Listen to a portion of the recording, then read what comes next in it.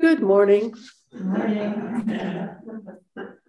So a couple of days ago, I watched Al Sharpton's eulogy for Tyre Nichols at his funeral, which was held in Memphis, where he lived.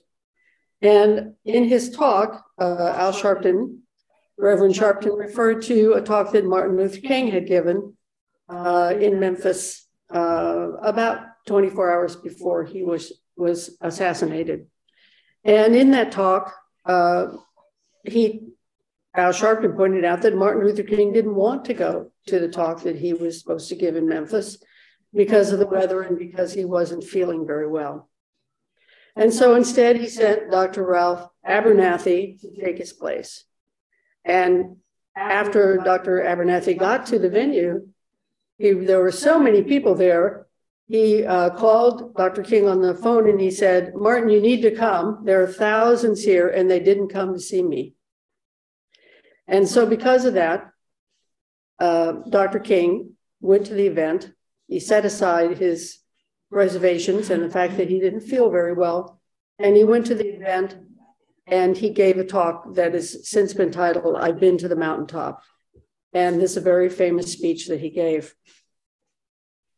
So Martin Luther King said in part, "We've got some difficult days ahead, but it really doesn't matter to me now because I've been to the mountaintop. I've seen the promised land.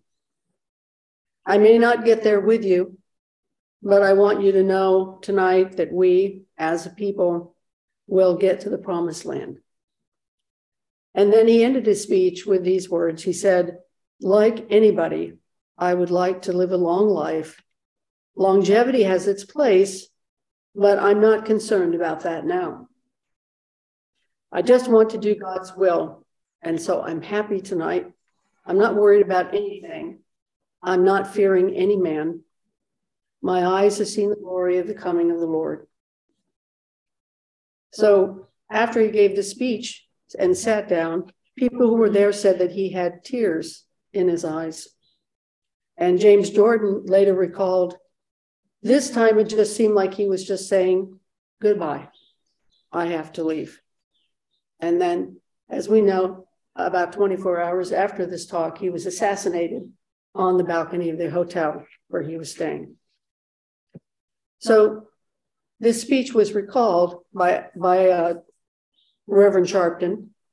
And what Reverend Sharpton said in reference to this speech was, he said, "I'm a mountain climber. I'm not going to stop till I get to the top of the mountain. I'm a mountain climber. I expect stumbles to come my way. I'm a mountain climber." By the way, he did this in full-blown Reverend mode. And it was actually very exciting, which I will not try to imitate. He said, "I'm a mountain climber. I expect stumbles to come my way. I'm a mountain climber. You can disgrace me, you can discredit me, but I'm going to keep climbing. I'm going to climb until Tyre Nichols gets justice. I'm going to climb until Eric Garner gets justice. I'm going to climb until we change the laws." We're mountain climbers, and God before us is more than the whole world against us. He walks with me, he talks with me, he tells me that I'm his own. He's been food when I was hungry, water when I was thirsty. He's my rock, my sword, my shield. Let us have a call to action. Let us go forward to get justice. Let us all be mountain climbers. Don't stop till we get to the top. This was like the crescendo of his talk. I really encourage you to watch this on YouTube if you can. So for me, as a Zen teacher watching this, I thought to myself, well, what are the important themes that are arising out of this talk that I relate to as being akin to the Buddha Dharma? And that's what I would like to talk about.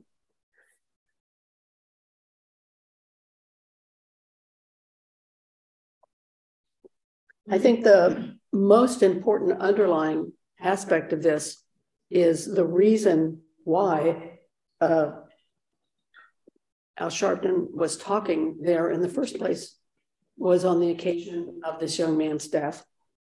And he was killed by the police, as we all know, for seemingly no reason at all, except a kind of crazy hate that they had in their hearts. So this brings up the question for me of power and responsibility in our daily lives, within the context of our jobs and any of the relationships that we have. So the question becomes, how do we handle power and responsibility? When we are in a position of power, do we understand it as our responsibility to protect and nurture the people who are in our care? Because essentially we are all in each other's care, regardless of whether we have a horizontal relationship or a vertical relationship. So in general, what is our responsibility in relationship to nurture and care for each other? And then the second question, kind of category of questions that I had about this, has to do with Martin Luther King's speech and Al Sharpton's remarks and how it relates to the practicing of the Dharma. So what does it mean to go to the mountaintop? What does it mean to be a person climbing the mountain? How do we relate to not knowing the moment of our death? And how does this affect our effort in practice? So I was inspired to think about these things when I heard this talk and thought about it later on. And I thought to myself, initially, after hearing just the rousing part of this talk, I thought, well, what can I do? What can I do? And, I think inevitably when we have those questions, after seeing something like that, we think, oh gosh, I should, be doing Meals Without Borders. I should be going to other countries. I should be joining the army and, fighting in Ukraine or something along those lines. We kind of have these grandiose notions about what we should be about that really don't have a lot of context in our own lives. In my case, I'm 72. I'm not going to go to Ukraine and fight, in the army there. Probably I would last for about 10 minutes. So, there's this way in which we have to be realistic about this and look at the totality of our life and see what we're doing that's kind of fantasy. And sometimes the fantasy that we have about what we should be doing is so out of context with our lives that we never do anything because we can't kind of make that connection. So I think what we do, we have to be realistic about it. We have to be aware of our capacities and our talents. So I thought about that. And I thought about, well, what is the thing that I can do? What is the thing in my daily life right now that I can do? And from a Buddhist Soto Zen point of view, the answer to that question is I can practice harder. I can put more effort into practicing the various things that we talk about. And what does that mean to me in the context of my life right now? So, and essentially that's how do I practice for the greater good for other people? Because that's basically what our Bodhisattva vow is, right? How do we learn to be skillful? How do we learn to be in relationship with other people and not cause harm and do good and, be skillful? So, if I'm honest about my life and looking at my life as it is, I realize that, I spend my time working on teaching Buddhism. I spend my time on trying to have skillful relationships. I spend my time working on that. And, I also read the newspaper, or I drink coffee. I like to get a good night's sleep, have a few, television programs I like to watch. So, these things are also part of our lives. So I realized that, I'm not going to be Martin Luther King. I'm not going to be Mahatma Gandhi. I'm not going to be Greta Thunberg. I'm going to, each one of us in our way is going to contribute the way that we can contribute to the totality of this world's functioning in an altruistic way that is helpful and skillful to other beings. And I also asked myself this question about power that came out of this, listening to this. Because without an abuse of power, Tyree Nichols would be alive today. He would not have been killed. So what's our relationship to power and our responsibility? And when we are in a position of power, do we understand that it is our responsibility to protect and nurture those people in our care? And how do we do that? How do we be skillful? How do we let go of our own, for example, if you're dealing with a child who's being difficult, how do we cultivate patience? How do we understand so that we don't lash out with some kind of angry, inappropriate, hurtful response, but that we actually, do be patient and understanding and compassionate, and yet also set boundaries. So in my case, as a teacher of adults, I want to model my awareness of my responsibility and to be in collaboration with others, to be in collaboration with the Sangha.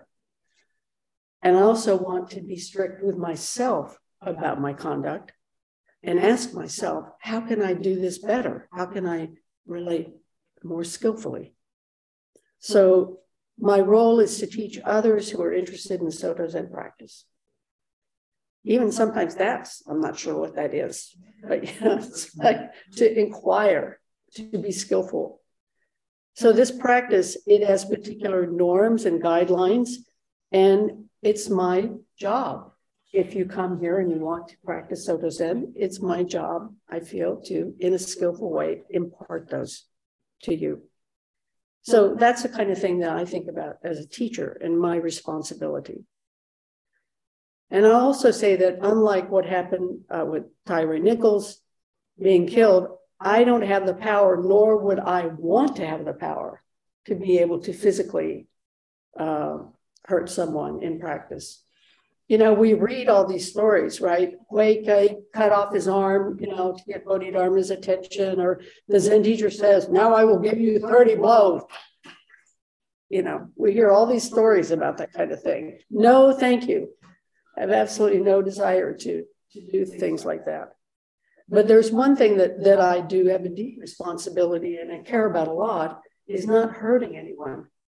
I realize that we all have this power, and in particular as a teacher, I have this power to potentially hurt someone as a student, emotionally hurt someone. I take this as a grave responsibility. And I feel like we should all take this as a grave responsibility, no matter what our relationship is. But I think that, in particular as a teacher, that is my responsibility. Maybe that's like number one, do no harm, number one. So I take refuge in the teachings. And in general, it is the practice of each of us to be responsible in all of our relationships, regardless of the power dynamics. And of course, having said this, sometimes we fail. We get caught and we can't see the totality of a situation. But we make this effort to continue to cultivate these skillful interactions that we want to have. That should be our aim in practice. I tell you, for me, enlightenment, that's it. That's what enlightenment means. It's not like a woo-woo wonderful experience. Enlightenment is according oneself with the totality of what's arising in this moment in your life. Like, can we respond skillfully, helpfully? Can we actually be present for what's happening in our lives? That to me is the most important thing. Not trying to cultivate some experience of oneness, if you will, except within the context of oneness being able to actually be in this mandala of relationships in a way that is really compassionate and exhibits wisdom and enables us to be skillful with each other. Okay, so so there was a second set of questions that I mentioned. And that second set is, what does it mean to go to the mountaintop? What does it mean to be a person climbing a mountain? Dogen said in Uji, because we can't have a lecture without a quote from Dogen. Dogen said in Uji, the nature of the truth of this yesterday and today lies in the time when you go directly into the mountains and look at the myriad peaks around you. The nature of the truth of this yesterday and today lies in the time when you go directly into the mountains and look at the myriad peaks around you. Okay, so this activity of being able to stand on the highest mountain peak and seeing everything, imagine you're standing up a peak in the Rocky Mountains, or what it would be like to stand on the top of Mount Everest, and that you would see below you, if it wasn't a cloudy day, so there's a very clear, beautiful day, you see all the mountains around you and you see the valleys, and you can just get a panoramic view of everything that's happening. And then you have this kind of clarity about the nature of the earth, right? And you can see all of this. So from this universal view of practice, that's what we can do. We stand on the top of the mountain and we can see something. We can see how our life functions in the context of the totality of all of life. So that's the meaning of what it means to stand on the top of the highest peak from a Buddhist point of view. But Martin Luther King said, and of course this is true, he said, we've got some difficult days ahead, right? We have some difficult days, but it really doesn't matter to me now because I've been to the mountaintop. So he's saying, I can do this. It doesn't matter to me because I've seen the big picture. I understand this from having been to the top of the mountain. I've seen the promised land. So this promised land is this, from a Buddhist point of view, this altruistic practice of the Bodhisattva, seeing the whole totality of reality functioning and seeing the altruistic nature of that. So he says, I've seen the promised land. I may not get there with you, but I want you to know tonight that we as a people will get to the promised land. So Dr. King had climbed and stood on the highest mountain peak. And he saw the whole of societal karma. He had this vision of a larger whole and his place in that loom of God's will. He had seen the fruition of what he called the promised land. What he saw was optimistic. What he saw was inspiring. He said things would be hard, but we can get there. And perhaps not with him. Because this is a multi-generational task. It is an immense task, which requires the effort of one person standing on the shoulders of others. So we can't see the beginning and we can't see the end, but we keep at climbing the mountain. And also, I just had this thought, Martin Luther King said, I may not get there with you, but we've carried Martin Luther King with us as an inspiration ever since we became aware of his life, and his life will continue on in that way. So he is still with us. Martin Luther King is still with us, climbing the mountain. In Zen, we call this the Dharma lineage of the Buddhas and ancestors who have been to the mountaintop. In our practice, every person is encouraged to take the view of standing on the mountaintop. Having done so, we see the goal of our activity, our practice, and our particular life as it is in the context of the totality of all being, in the context of having stood on the mountain. Because there is this vast vista, this universal aspect, but simultaneously, it's the particularity of each person's life. It's the particularity of every activity that we engage in, every relationship that we have. So the big picture is really critical to our understanding. It's important that we feel some inspiration from this inspiration to carry on. So in Buddhism, we say, or in Zen, we say, this is big mind, this is Buddha mind. When we see this whole of the mandala of life, we understand, we get grounded in the idea and see how it unfolds as part of a bigger event. And through the vision of this bigger event, we feel motivated to integrate and support the well-being of self and others. This kind of ground of our practice.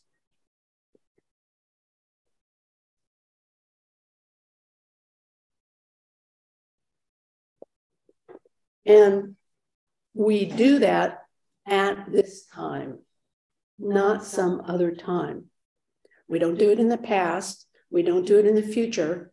We do it right now, at this time, in our lives, where we are right now.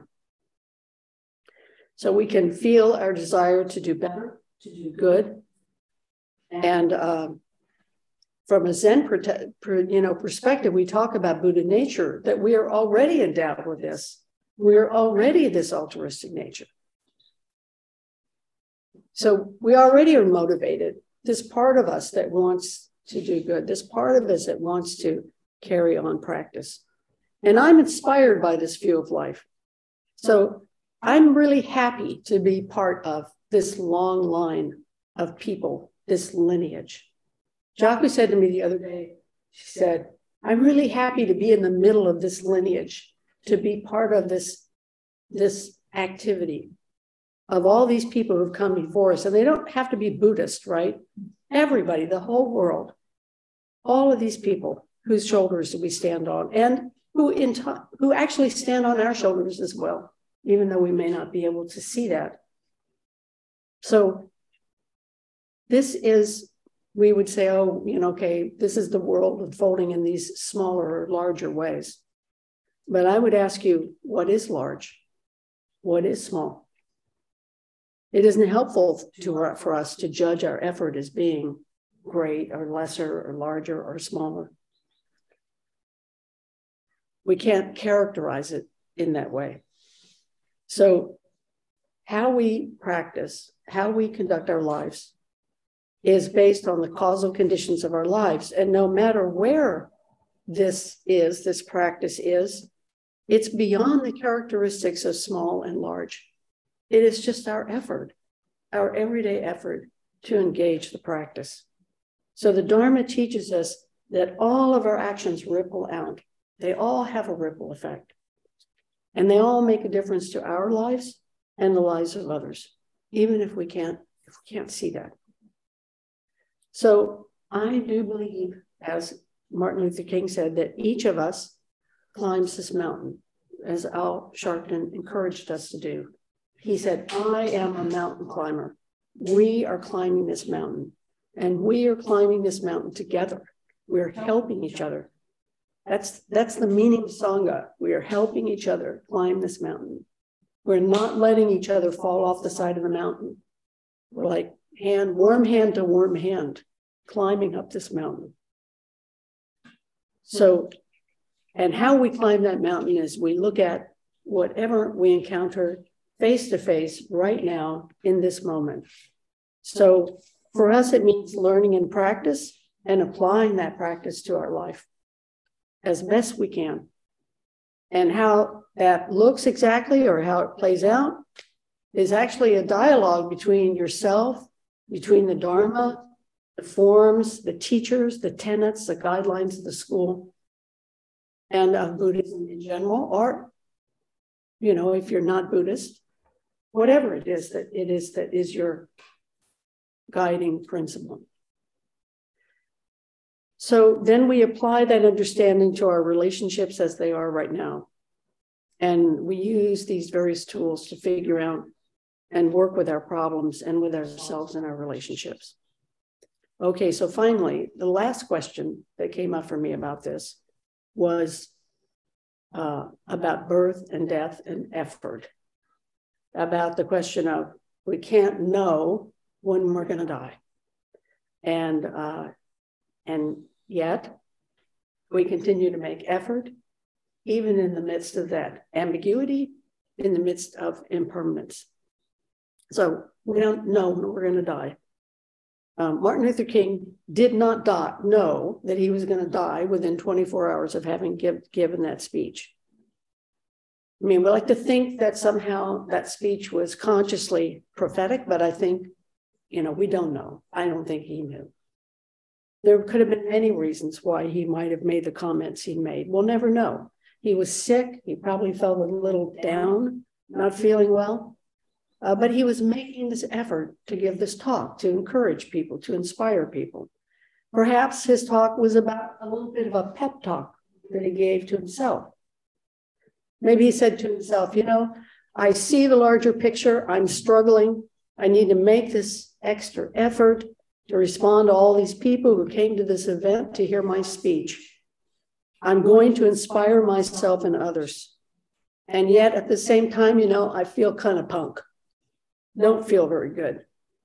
And this effort, because of that, this effort feels like a great weight. I suspect that Martin Luther King felt a great weight, not just that day, but many days in his life, because he was a figurehead, because people depended on him, because he could probably feel people standing on his shoulders. He probably also felt the people standing on either side of him as well. But he also knew that people stood on his shoulders and got inspiration. So he said, I can't bear this alone. Please help me carry this work forward. So carrying this work forward of practice is our Bodhisattva vow. It's a vow that we make to each other, actually. We don't make the vow in some kind of, vacuum somewhere. It's a relational vow. We make it to our children, to our friends, to our Sangha, our community, all of our relationships. Sometimes we can't quite get there. Despite our best effort, it's not happening. We're angry, we're afraid, whatever it is that is causing us to either withdraw or lash out, and we do something that's not very skillful. So we totally miss the mark, even though we're making an effort. In one of Dogen's Fascicles, he says, you shoot the arrow at the target 100 times, and then you hit the target. But he didn't say sequentially, you shoot the arrow 100 times, and on the 100th time, you hit the target. He said, you just keep shooting the arrows, and sometimes the arrow hits the target, and sometimes it doesn't hit the target. But the fact that you made that effort to shoot the arrow, that's the most important thing. Hitting the target is important. But if you hadn't shot the arrows, you never would have hit the target. So shooting those arrows is our effort. And I hope, and I think most of us actually shooting 100 metaphorical arrows probably hit the target a lot more times than once. So I'll just leave you with that idea, that I think we do a little better than that. But it's an important understanding that he's trying to convey here, is that, our effort is to shoot the arrow. With the aim to hit the target, but knowing that sometimes we're not going to. And by the way, Suzuki Roshi says, these very problems are the things that put our practice forward. If we didn't have problems, we don't need to practice. If we didn't have the suffering in the world that we have, we don't need the Bodhisattva vow. We just, I don't know what we'd be doing, but not this, right?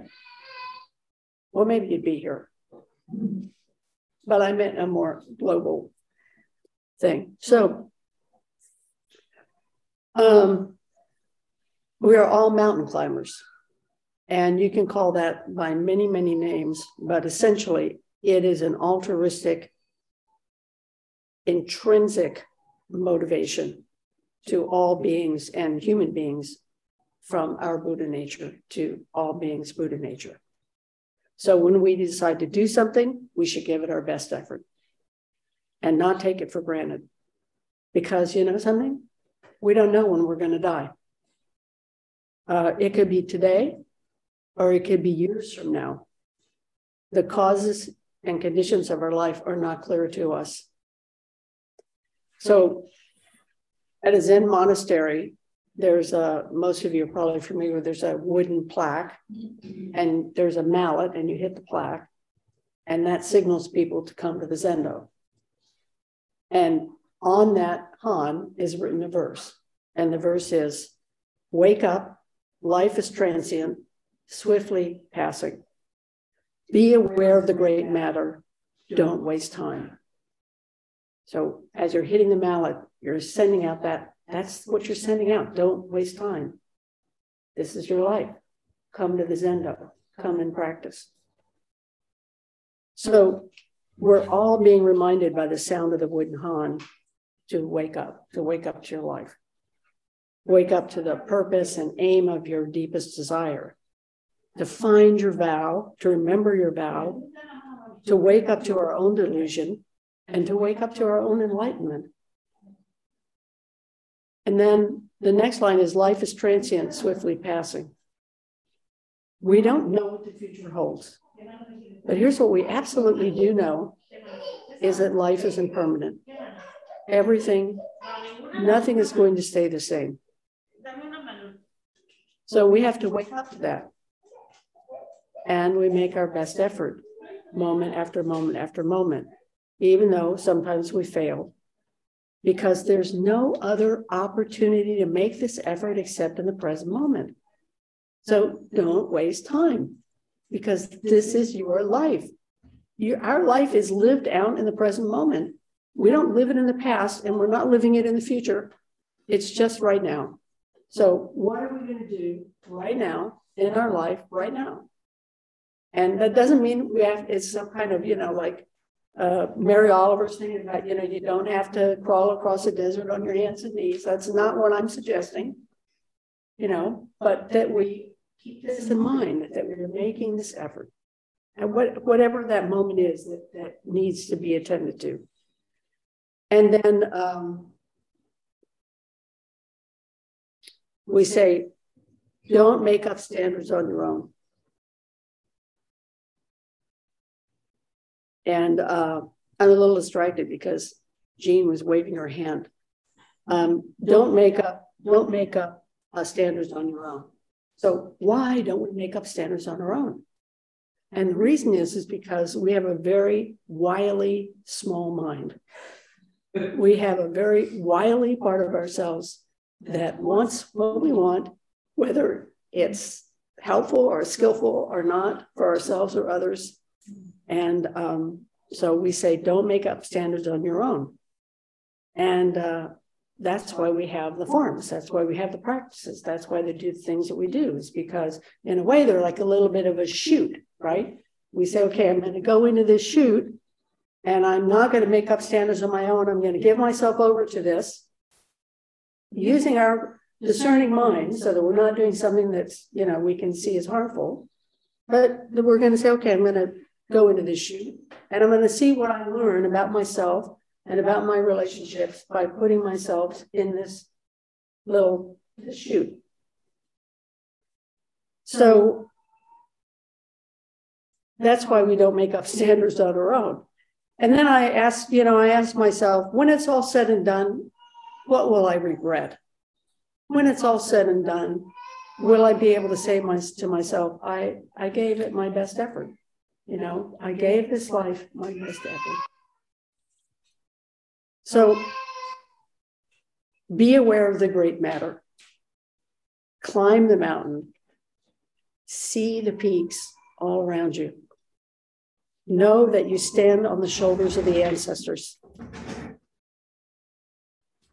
As the ancestors stand on your shoulders, because this is not a linear event. Observe and learn from their effort. Observe and learn from your effort. Observe and learn from each other's effort and be inspired by that. So in Buddhism, this is the great matter. Be aware of the great matter. How do we enact the Bodhisattva vow in our daily lives? Can we stand atop the highest peak?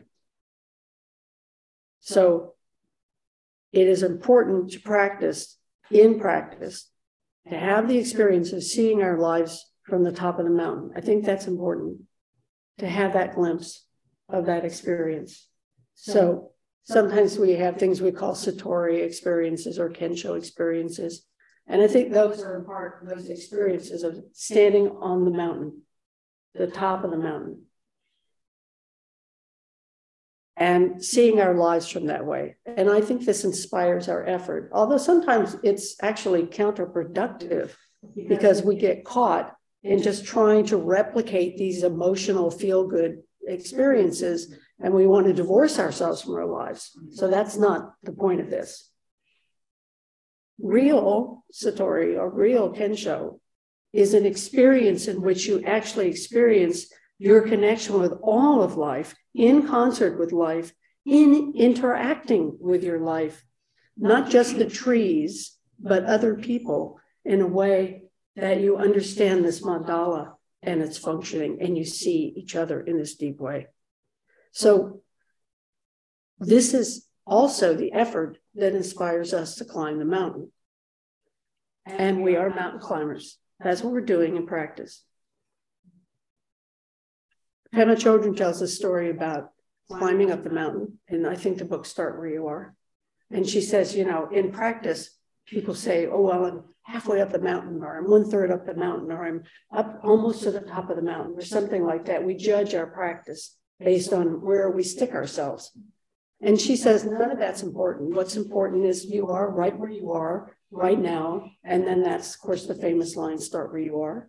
You are right where you are right now on the path of this mountain. And it doesn't matter, you know, where you want to put yourself on the mountain. What's important is what are you doing right now in this place that you are. So we make this effort to climb the mountain, and so does Anna's practice realization.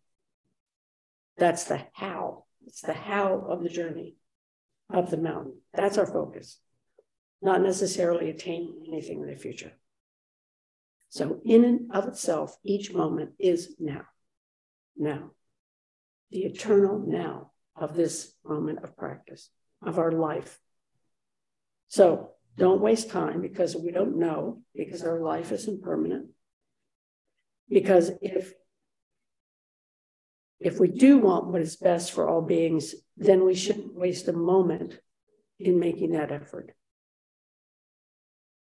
So whether we're given a chance to respond, whether it's driving your car, watching television, hanging out with your friends, all of those kind of Monday daily things that we do, shopping at the grocery store, whenever we're given this opportunity, having a difficult conversation, then don't waste time. Respond in the way that you know is going to be skillful. So not wasting time is not running around, by the way, is not running around from here to there. And we have this expression, practice as if your hair's on fire. When I first heard that, I thought it meant like, you know, oh, I've got to practice. I've got to practice. My hair's on fire. No, it means if your hair were on fire, it would have all of your attention. It doesn't mean that you're running around throwing a coat over your head. It means that your attention has been gotten in a very serious way. So we want to pay attention. Don't waste time. So fully live your lives, grounded in a wholesome way. Do what inspires you. Do the hard things that grow your life. And enjoy the simple things, the fun things that also soothe us and bring joy in our lives. And finally, I just leave you with this: become a living link in the lineage of the Buddhists. Thank you.